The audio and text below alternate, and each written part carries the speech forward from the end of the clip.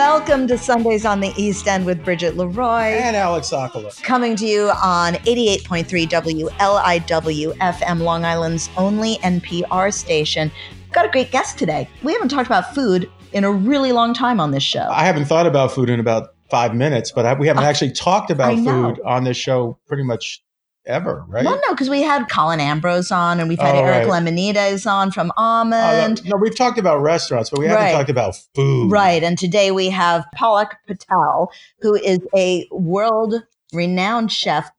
I mean, and also a gorgeous woman, if I may say so. That's awfully sexist. Well, I can say it because I'm also a gorgeous woman. But that's awfully sexist. like why? What? It shouldn't matter what her gender is or what her looks are. You know, there was that Eleanor Roosevelt phrase, which I love, which is, when you're beautiful and you're young, it's a happy accident of nature. But when you're beautiful as you age, it's a work of art. Well, I have nothing to say about that. And Eleanor Roosevelt. I'm just saying. No, I love her. Anyway, but let's talk about food. Let's talk about Bridget. Like, so, you know, your dad owned several restaurants and famous and institutional restaurants in and around New York City. Maxwell's Plum, Tavern on the Green, and the Russian Tea Room. And I certainly know that both with your dad and also with your mom, that food and feasts and repasts and meals play such a big part in your family and you even put out a spread even when you're not putting out a spread. Like it's part of the hosting, it's part of the giving. What is it about food, in your opinion, that goes past just sustenance and goes to this other emotional place? For me personally, I mean, with my father being so kind of famous for food, and and he did say that, you can look it up. There's like a Warner Leroy quote, which is, "A restaurant is the only theater that uses all 5 of your senses." And so he wasn't just a restaurateur; he was also a showman. So for me, food, I mean, in a kind of, I guess, dysfunctional way, was the way that I could communicate with my father. So the fact that at 6 years old I was eating caviar or fish lips or monkey brains, or like, the weirder the food, the more kudos I got from my dad. And you say weirder, but it's really, these are foods that in different cultures are part of the culture, but in our culture, they are quote unquote weird. Yeah. And so really it's a chance to kind of lock into your identity, to your culture, to your family, to your history. But it's more than that. It's also the celebrities in my life going on. I mean, obviously the celebrities were the celebrities because I also had the showbiz thing going on.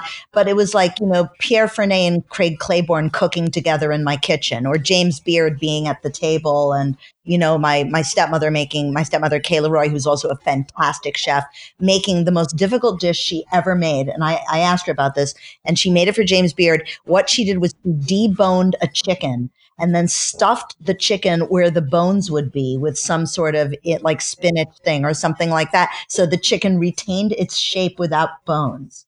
I mean, I've never heard of that. And we are going to bring Palak Patel on to discuss her journey through food. But for me, it was like, food was magic. It was magic in a way. Unless you're the chicken. Yeah.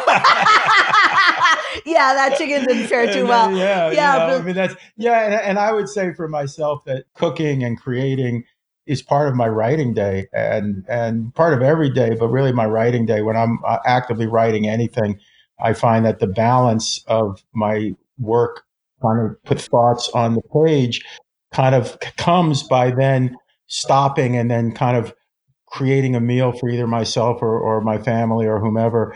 And that it's the sensual and the senses, and it's everything. It's the touch, it's the smells, it's the aromas, it's the flavors. And most importantly for me, it is the ability to stop time and just enjoy a moment with people you love.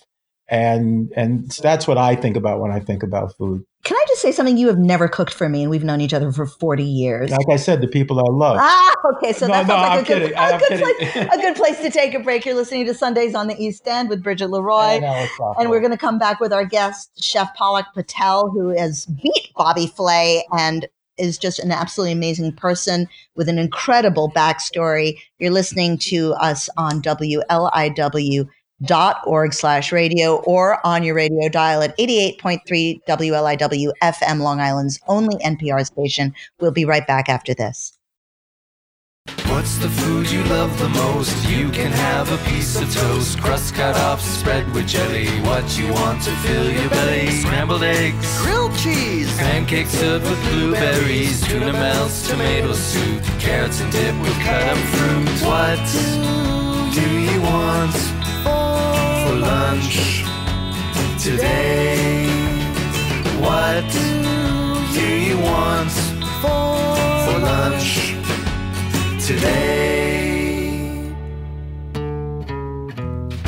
We're back Sundays on the East End with Bridget Leroy. And Alex Sokolow. And I'd like to bring our guest on today, who's a friend of mine, who is an incredible chef and a niche chef as well.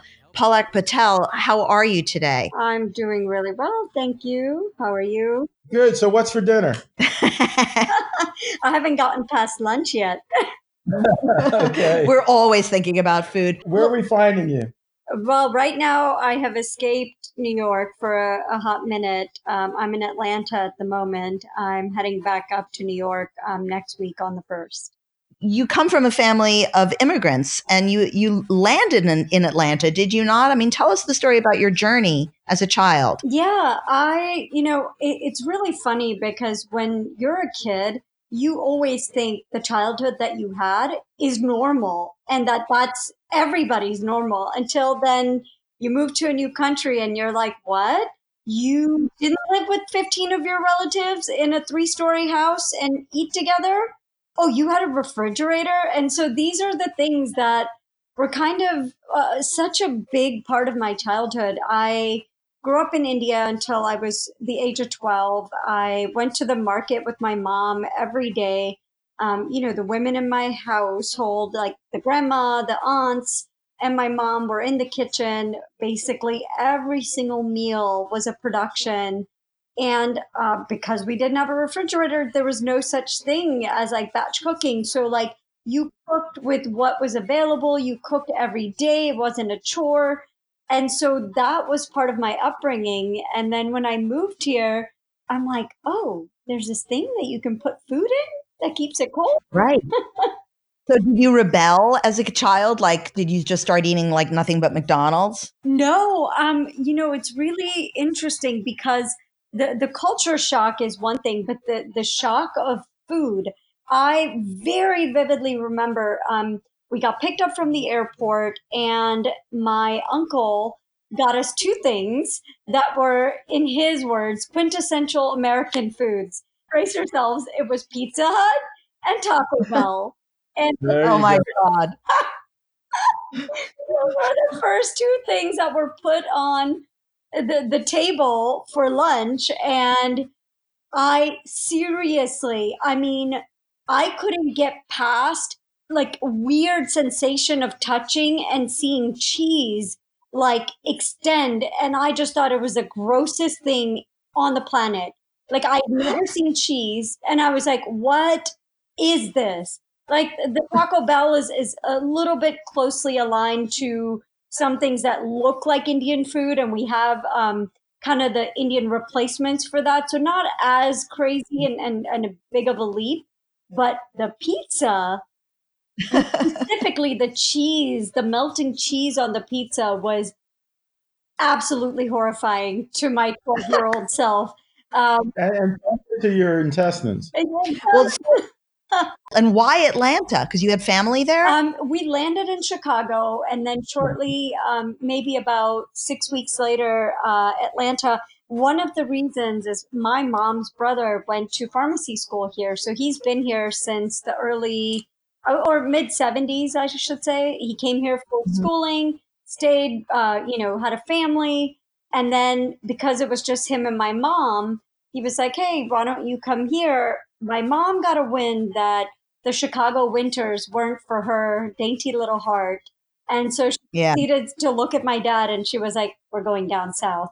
And how old were you when you landed in Atlanta? 12. I mean, it was just in a matter of like weeks. We started in Chicago and then my uncle was in the process of moving already. So he was selling the house. We got in a car and then we drove to Atlanta.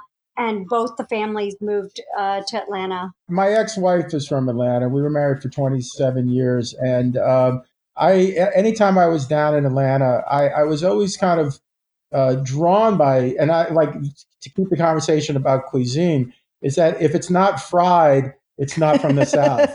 That somehow the first time I went down there to visit her family, she told her mom, no fried food. And then fried okra showed up and she's like, I couldn't help myself. Yeah, what was your exposure from, traditional Indian cuisine, made fresh and everything, to then being in Atlanta? I mean, what was it like when you went to your friends' houses? You've already talked about the markets. You've talked about cooking every day. So food was already just part of your narrative. Yeah, absolutely. It was like in my DNA. Like I could recognize things. They were colorful.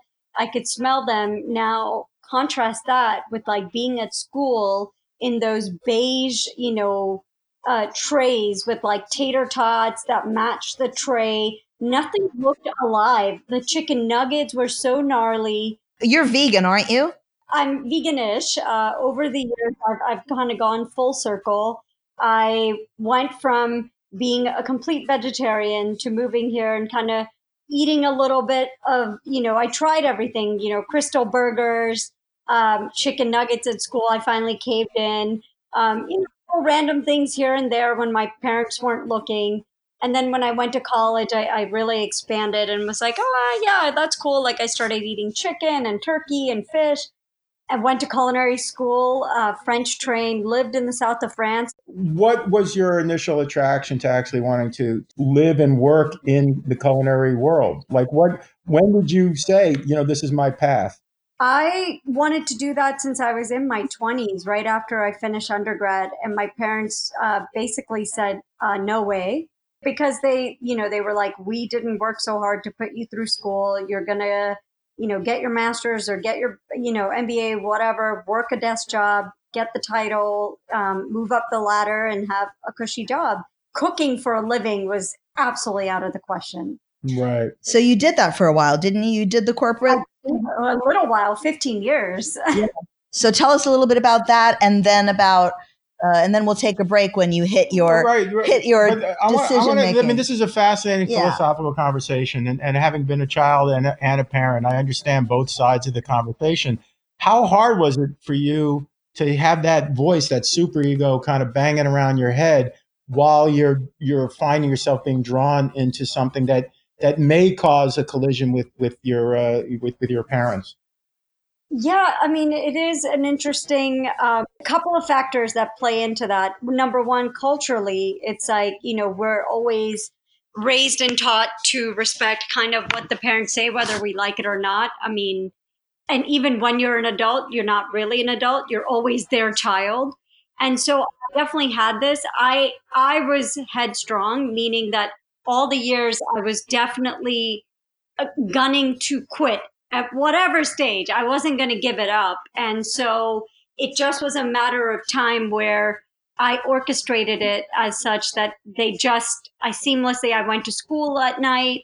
I started a business. I moved to San Francisco. So I did a lot of things in parallel without them realizing that at one point I was just going to pull the Band-Aid and just say, okay, now it's time. So. Right. So tell us about that 15 years where you weren't pursuing your bliss, but obviously you throw yourself into everything with passion. So what was it that you were doing in the corporate world? I worked for a couple of startups. I moved. My first big role was out in California, working in Berkeley for a neuroscience company that basically measured brainwaves to measure advertising, something so non-related to cooking. And yet Berkeley, the home of Alice Waters, and really the revolution of herbs and farm to table cooking in America. So you're also right in the shadows of this wonderful legacy. Well, funny you should bring her up because she is an absolute idol of mine. And it was at Chez Panisse when I had a potato dish of hers that just like made me sing out of body experience. And I have been following her since that time when I lived in Berkeley and had my first exposure to going back to farmers markets, to understanding what food looks like in its, raw form. It has dirt on it.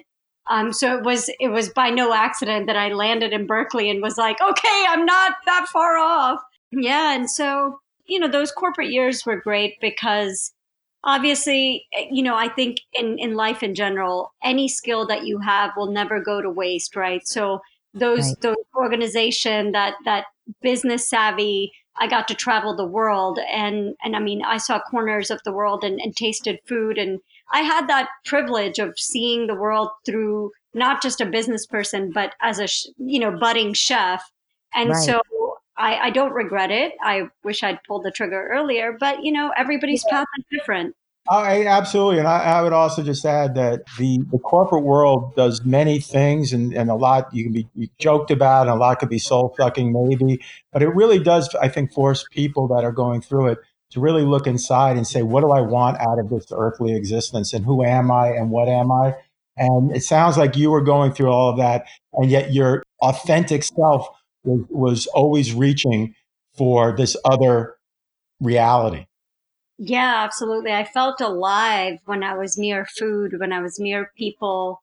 And just, I mean, I am one of the few people, and I describe this to people, they cannot believe it. I'm one of the few people that I can tell you off the top of my head, like 3 or 4 times where just eating a bite of food has brought me to tears. Like virtually like melted to my seat. And these experiences, like, if that's not a indication that this is what I should be doing, then I don't know what is. That's amazing.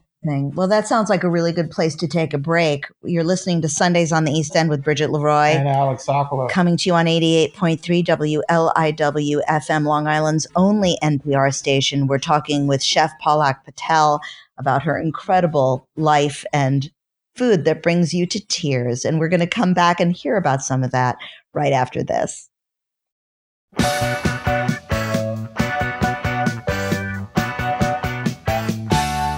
Tried to amend my carnivorous habits, made it nearly 70 days, losing weight without speed, eating sunflower seeds, drinking lots of carrot juice and soaking ovaries. But at night I'd have these wonderful dreams, some kind of sensuous treat, not zucchini, fettuccine, bulgur wheat, but a big warm bun and a huge hunk of meat. Cheeseburger in paradise, heaven on earth with an onion slice. Not too particular, not too precise, I'm just a cheeseburger in paradise. We're back Sundays on the East End with Bridget Leroy. And Alex Sokolow. And our guest Palak Patel.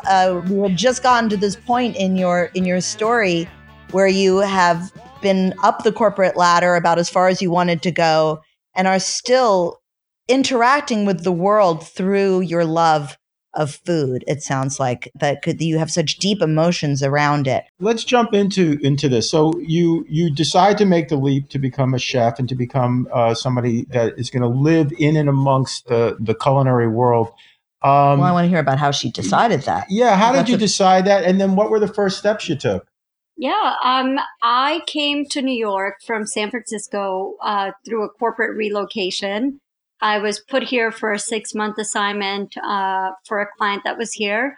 And I was poking around online, trying to find a place that maybe I could teach a cooking class. And I landed on the culinary school. I went to ICC and I landed on their website. And the first day of that evening course, that program was on my birthday. And so I'm like, that's a sign. I'm going to culinary school. And literally, I made an appointment and, wrote a bunch of essays. I got a scholarship and I started school on my 31st birthday. In all ways, that was the best present I could have given to myself. And going back to your folks, like Right. when you do this, what was their what was their reaction and or support or lack thereof? I think most immigrants will understand this. You will do a lot of tap dancing to appease immigrant parents. And so my story, I still hold true to this. I was like, it's just a hobby. I still have a job, which I did, right? Right. I was like, oh, it's just a hobby. I'm just going to school because, like I got a scholarship and I mean, they had no idea. I took a alone. But I was an adult. I was making my own money. So, but to them, it was just a hobby. Right, right. So when did you pull the trigger, so to speak, and change from, make that enormous leap? Because it wasn't just a financial leap or like when anybody changes jobs, but it also had to do with your family and their opinion of you. So what was the moment where you were like, I got to do this? Yeah, I took a little time off after the company sold. I went to work in the south of France, which they understood because I had worked really hard and had equity in the company. So they were like, yeah, go, live your dreams. But I came back and took on another corporate job, which was my last one. And for the first, I would say, a year and a half, I did not tell them that I had quit. I was solely building my client base. I was doing my website. I was doing a lot of projects. I was hustling. When you say client base, were you doing private chefing?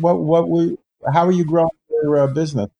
Because I had already been doing moonlighting, so a lot of people just knew. And in between graduating culinary school, I got a call from Food Network, and I won Chopped very early in my career. And so that between Chopped and beating Bobby Flay within 2 years time. What were your ingredients on Chopped? Yeah, we want to know. We want to know your, because like seriously, we want to know. I played Chopped with my kids, and it's the greatest thing. Fun. It's fun. So what happened with Chopped? Tell us about your. Chopped was like beetroot greens, seitan. I mean, I'm just going not by basket, but just random ingredients. It was Crabtree apple. There was liquid amino. There was brewer's yeast. Big fluke that I had to fillet.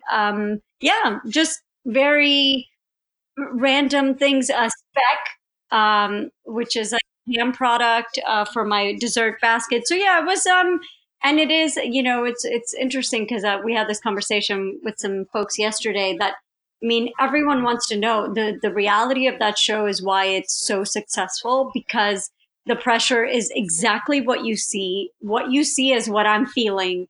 There is no, stopping of the cameras to reset. When that timer starts, I'm seeing the basket the first time the way that you're seeing it. So there is no element of preparation. It's like go time. As soon as you open it, you just lunge into it. What did you make?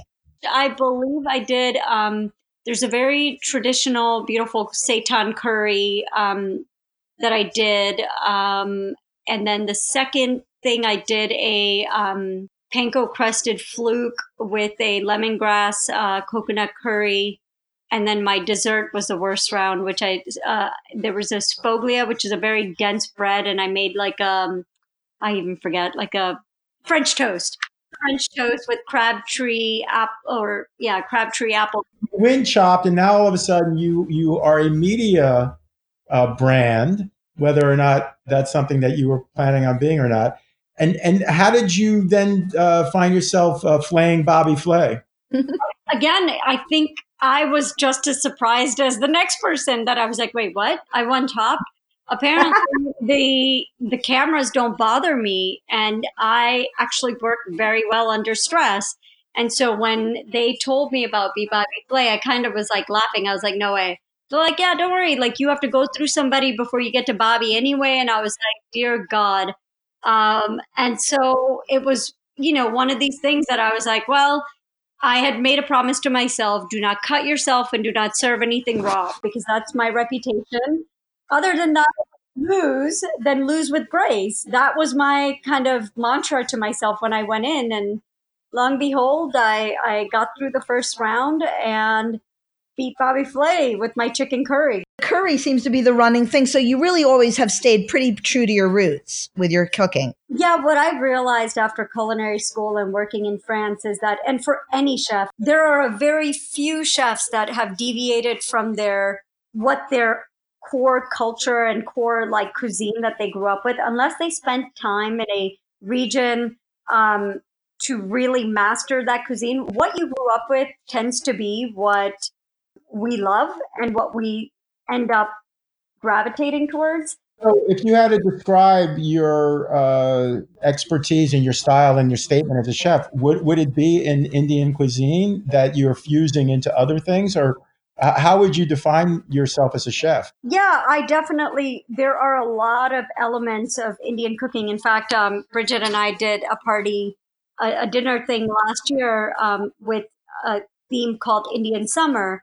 And so I put my flair of ingredients that people aren't familiar with into dishes that just have a freshness about them. So everybody loves corn, but there's a way to prepare Indian corn. Everyone loves a potato salad, but I love putting coriander in it, right? So there are things that are very true and very close to my culture that I love giving people a window into through food.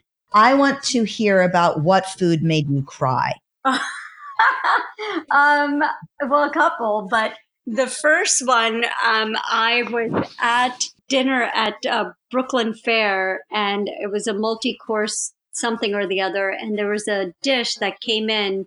It was uni with a little brioche, a sauce which I still till this day don't know, and then a truffle bite. Something, as soon as I bit into it, this flavor bomb exploded to the point that I had tears just rolling down my cheeks. I couldn't talk. I couldn't breathe. And the guy who I went with, who's just trying to talk to me, I'm like, I'm having a moment. Do not talk to me right now. Yeah, that was one. And again, the second time was a brioche and a Meyer lemon butter and something else that I ate out in Sonoma.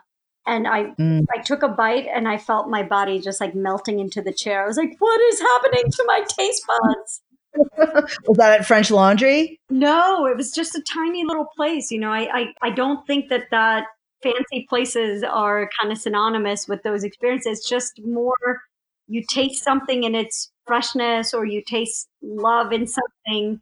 What I love about what you're saying, though, and I this is my bias, is that a lot of places, I'm not going to say the French Laundry is one of the places, but a lot of places that have big reputations, I think, drown in their reputation.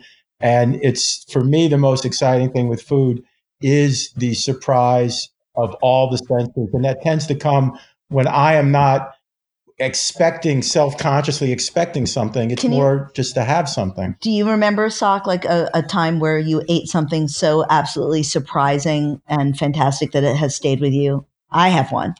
Why don't you start? Well, mine was, I was in Hong Kong with my father. We were alone on a trip, which was a really special thing because, he had another family and all of that. But we went to Japan together for 3 weeks and we spent a couple of nights in Hong Kong. We were on a yacht in Hong Kong.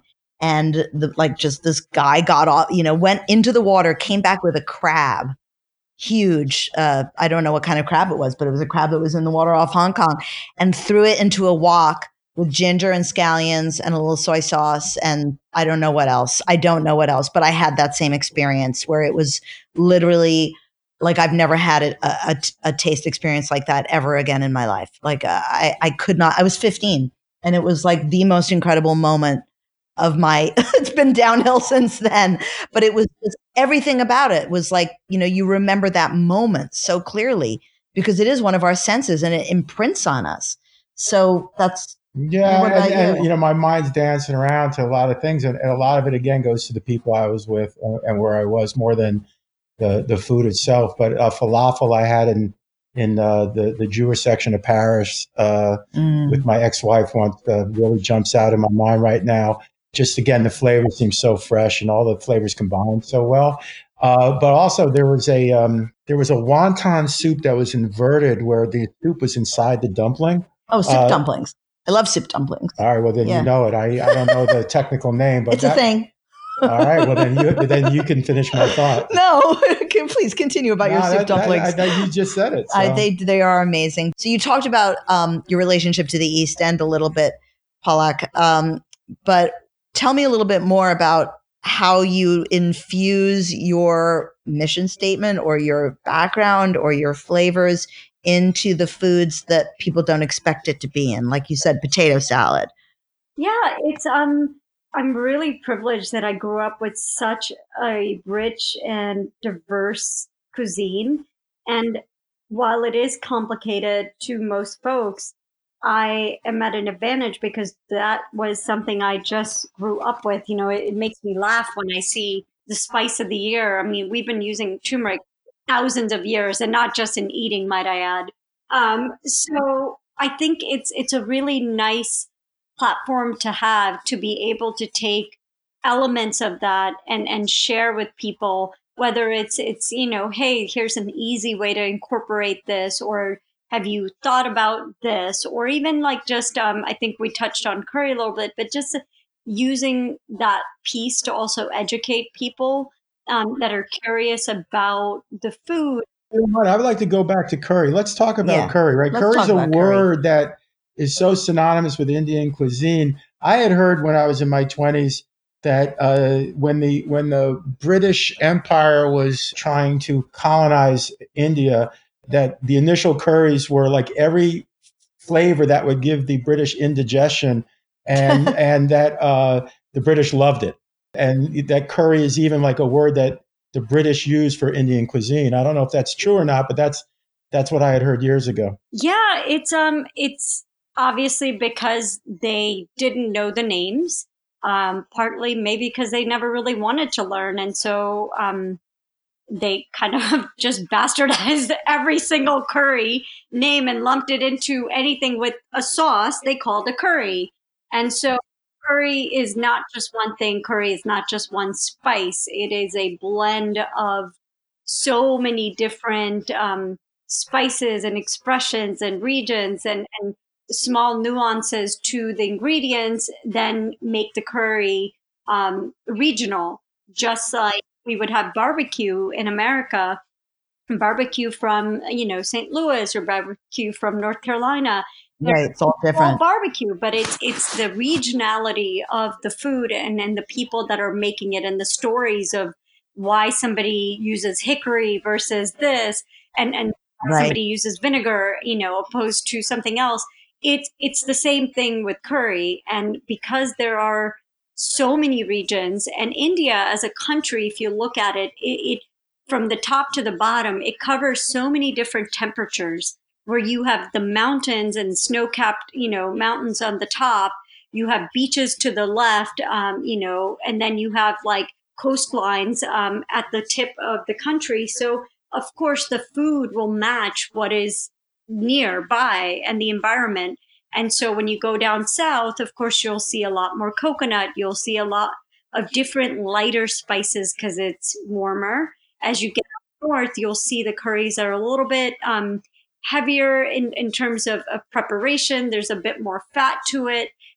Instead of fish, you'll find a lot of goat or chicken or lamb in the preparation. So it speaks to the people, and that's why I think the generic word carried on. And is there a difference between curry and a proper curry? There's only a difference between good curry and bad curry, in my Okay. and are you drawn to a specific group of ingredients from where you and your family came from? Or are you really more agnostic and really just look at whatever is around and then you just kind of create from there? Yeah, of course there are certain things that I love that are kind of the flavor meters for me, that just kind of, that like cartoon that like wafts into the kitchen with the smell of, that's me. I'm like the cartoon when I smell, curry leaves or fresh tomatoes. My family's from West India, so most of the things that we would make are fairly lighter. We don't really have a curry, so to speak. We have a lot of lentil-based things because we are kind of the classified vegetarian region within India. Even though most of India is vegetarian, West India specifically is very strict. It's one of the dry states within the country, and so meat and alcohol are absolutely a no-go. So yeah, for my side where I come from, curries aren't as popular, but over the years, having traveled and dined with other folks from different parts of India, I go towards the coconut, curry leaves, the lighter life. And I want to get back. I mean, you're talking about how the smells and the people and all of that. So, we got to the part where you kind of have, one chop, you beat Bobby Flay. At that point, I assume your parents are now accepting the fact that you have made the leap because you've gone public. So, what's next? I mean, do you open a restaurant? Do you write a cookbook? I mean, where do you go with your passion and I guess the ability to monetize it along the way? Yeah. And, prior to the pandemic, I was marching down that Indian inspired plant-based option. It's still on the books, but in a different format. I think everyone around the world is having to pivot in some regard. And so I am in conversations to modify that particular project. I've been the last 2 years, I've been taking writing courses and writing short stories. And I think, Bridget, you've read some of it, but I think it's so important for me. The plain cookbook is lovely, but I really wanted the exercise of sharing some of these stories because I've traveled to 50 countries. I've done crazy things. I've climbed Kilimanjaro, and I thought, the intersection of food, the life that I've lived, overseas, making the career change, being a woman, I thought that kind of lent itself into a more than a cookbook. So kind of finding a hybrid between the stories and the food. So if I do the cookbook, it would be in that format. We're going to take just a very quick break. When we come back, I want to hear some of your stories, especially about shopping in the market with your grandmother, I think it is, which is one of the stories that I read. So we're going to take a little break. You're listening to Sundays on the East End with Bridget Leroy. And Alex Sokolow. And we're coming to you on 88.3 WLIW FM, Long Island's only NPR station. We'll be right back.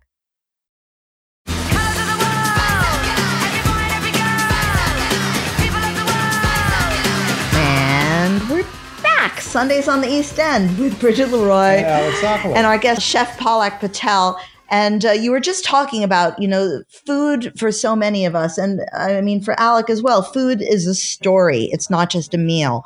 And you have stories about the food in your life. And it starts from a very, very young age. So can you tell us, like you were talking about the cookbook, not really being a cookbook, it's more like a cook biography. So tell me about some of your earliest memories with food. Yeah. And I think, for me, I didn't think that growing up, cooking was, first of all, optional for me. I mean, my mom threatened me. She was like, and no Indian is ever surprised to hear this, that she's like, oh, you'll never get married if you don't learn how to cook. She's like, they're going to send you back to us and, these things. And I was like, what? I'm only 4. So imagine being told that over and over. But within that fear-based parenting, came this idea that I just naturally gravitated towards the kitchen. One of the reasons is because I had 2 aunts. My mother, we had like a housekeeper. I used to take care of us at times, and then my grandmother. And so all of these women, for them to congregate in the kitchen and kind of be there for each other, share stories. So this was kind of my first foray into what women like supporting each other and gossiping and building a community through food. That was my first kind of experience. And then, of course, going to the market and I mean, even as an adult right now, I just picked a fresh jalapeno from the garden and you would have think that I won the lottery. Just the idea of seeing something on a tree, being able to pick it and care for it and bring it home. I mean, it brings me so much joy. And that's from those childhood memories of being able to pick fresh mangoes and going to our neighbor's house because they had a guava tree and then we had a stick and then we would put the guavas in like an old rag, tie them up and bring them home. And it's just like those memories are what defined kind of my food joy meter, so to speak. In America, what are the ingredients that you would say give you that pleasure in America? Like, are there specifically American things, or is it herbs are herbs and peppers are peppers no matter where you are? And if you get the right one, then you get moved? I mean, peppers definitely, but peppers aren't really our own, and the peppers aren't Indians either. The Portuguese brought us peppers. But yeah, I mean, any kind of pepper in any form. So you asked about this. Funny enough, I am like a hawk waiting for August and September because the Hatch chili season is coming. And unfortunately, if I can't go to LA, I'm going to have a friend ship me a box because peppers are only in season twice a year, or sorry, 2 months out of the year, I should say. And they're just heavenly. And I roast them. I then vacuum seal it into flat bags, and that's my supply for the year. I'm down to the last bag, and I'm waiting for the Hatch chilies to arrive from, and they're native to New Mexico. You're waiting for your hatch connection. Initially waiting. Oh, yeah, but it's that I think berries. I just took my family berry picking recently. Berries are something that are new, that are kind of the American thing for me, especially blackberries, because we had a cousin of it in India, which is called something different, but similar shape, color. And so just going to pick fresh berries. And what will you do with the berries? Will you make jams and preserves, or will you use them in sauces, or will you just eat them naturally? A couple of different things. I froze some of them that were very tart for smoothies. I made like a tart with the blueberries and the strawberries. I kind of made it into a quick jam, which was just good enough for a year, for the week. Sorry, because I didn't want to put that much sugar in it. Yeah, so I like to just keep them pretty authentic to where they are. I don't want to change them to a flavor or form that I don't really recognize, and eating just fresh fruit. I think Alice Waters used to have this thing at her restaurant where they would just serve a bowl of fruit, and it is a life-changing thing when you eat something in its peak season, unadulterated, just the way that it's intended to be consumed in season, and that will change your life forever. And so, yeah, picking a fresh berry that's peak season, washing it and just eating it is good enough for me. So that brings me kind of to talking about the East End. We are Sundays on the East End, and you are a frequent visitor. You've well known out here, and we had that Indian summer event last summer. Of course, there aren't events this summer, but when you think of the East End of Long Island, you know, what excites you on the food spectrum? Corn. Yeah. I love the corn. I like going and hoarding corn from that one particular stall, and I can't get enough of the sweet local corn. And the heirloom tomatoes, but yeah, the corn I think is something it really takes me back home. Do you still cook fish? Yeah, you do, don't you? I still cook everything. My philosophy is that I am only there to enhance people's plate. I'm not there to tell you what you can or cannot eat. I do know a lot and I read a lot about our food system, but I think in order for people to change, you have to give them viable options. I want to inspire rather than kind of, insult what people are eating. And so, yeah, I mean, if I show you how to cook something that may not be that comes from chicken or fish and you love it, add it to the thing. I'm not asking you to remove it, but I think it's just by exposing people to other options. You mentioned philosophy. What is your philosophy when it comes to creating in the kitchen? Like, do you have something that you always fall back on? Well, I definitely, vegetables and legumes and grains are my jam.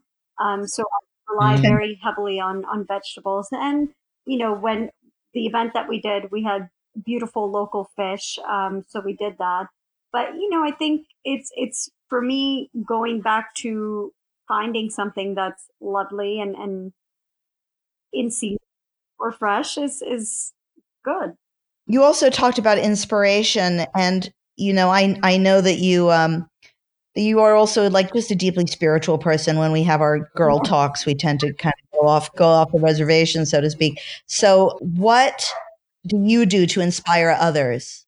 Do you teach? Yeah, I teach, and I like to show by example. So I love having, somebody will call me and just say, hey, send me pictures of like, I found this, or I don't know what this is. What can I do with it? And the most amazing feeling for me is when they actually go out, they buy it or experiment with it, and I'm like, or put it in their recipe repertoire. And like, oh my God, this is so amazing. We're still cooking it. Thank you so much for introducing us. Or I didn't think I liked radishes. I love radishes. Thank you for introducing me to that. Or I didn't know what Israeli, pearl couscous was. Like, I love making it. Thank you for teaching me that.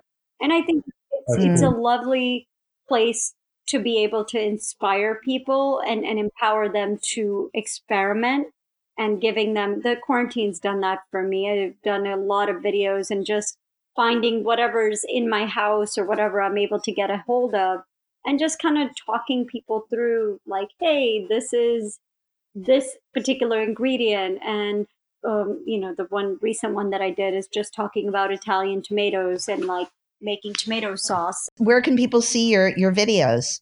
They're on Instagram. I'm at Chef Pollack. And so I've just been uploading little short IGTV videos. When I'm in the kitchen, I just throw my phone on the window and then kind of just film myself. So that's Chef Pollack. That's PALAK on Instagram. And so what next? I mean, after you were on the road to basically opening your own place before the plague hit us, what philosophically, I mean, Alec was talking about, what philosophically, like, where are you at with that and everything that you're willing to share with us, of course? Yeah, of course. I am working on something that is, again, may not be exactly what I was intending to do, but close enough. I'll hopefully get to share a little bit about that over the next week and a half. But I think philosophically speaking, the pandemic has taught me to, one, I think the biggest thing is, like, things don't happen to us, they happen for us.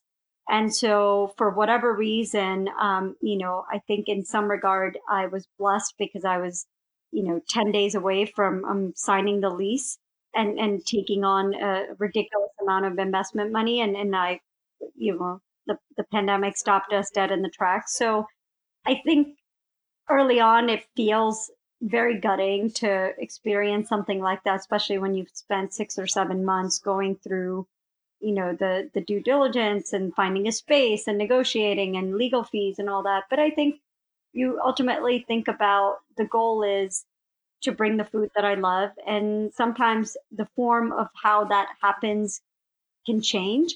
And I'm open to that change. And I think that's the most important part, that, we can't survive this if we're so rigid in trying to go back to recreating what was there before the pandemic. And so just being a little bit open and flexible to moving with the times, and understanding that it, whatever happened wasn't personal. And, I learned a lot from it, and eventually it will come into form, different time, different, incarnation. And food is creativity. And we're finding from everyone that we've spoken to, whether they're writers or musicians or performers, or they're all finding ways of staying creative throughout this pandemic. Yes, I think it's the thing that keeps you sane. Perfect dinner party. Who would you have as your guest? Perfect dinner party. This is not going to be very. It's got to be 2 of my grandfathers. I never met my grandfathers on either side. And I often look at my dad and my uncle, and I think to myself, gosh, like, what is it like to have a conversation? What is it like to have a grandfather? And I don't know that. I'm blessed to have spent time, lots of time with both my grandmothers. One was in her late 90s when she passed away a few years ago. So I would love that opportunity to just get to know my grandfathers. Beautiful. And perhaps through the food and creation and meals that you have, you do know them. And we all know where we came from by the food we enjoy. Thank you. Thank you so much, Pollack. We've loved having you on the show. Alec, you want to take us out? Yeah, everybody. Thanks for listening. I hope that your palates are wet and you're salivating and you're thinking about your next meal. I also think if I can take among the things I'll take away from this conversation is that, what unifies us as a planet, and everybody on this planet needs to stop and eat. And what we eat and who we dine with and what the ingredients are really are things that everybody on this planet experiences every day that they can. So I would say enjoy your food, cherish your food, and try and find perhaps a little authenticity in the things you make. Close the cookbook and just trust your instincts a little bit more. That's what I would say. Everybody have a good week. Be well and stay well. So let's leave some blue up above us. Let's leave some green on the ground. It's only ours to borrow. Let's save some for tomorrow. Leave it and pass it on down. So let's leave some blue up above us. Let's leave some green on the ground. It's only ours to borrow. Let's save some for tomorrow. Leave it and pass it on down.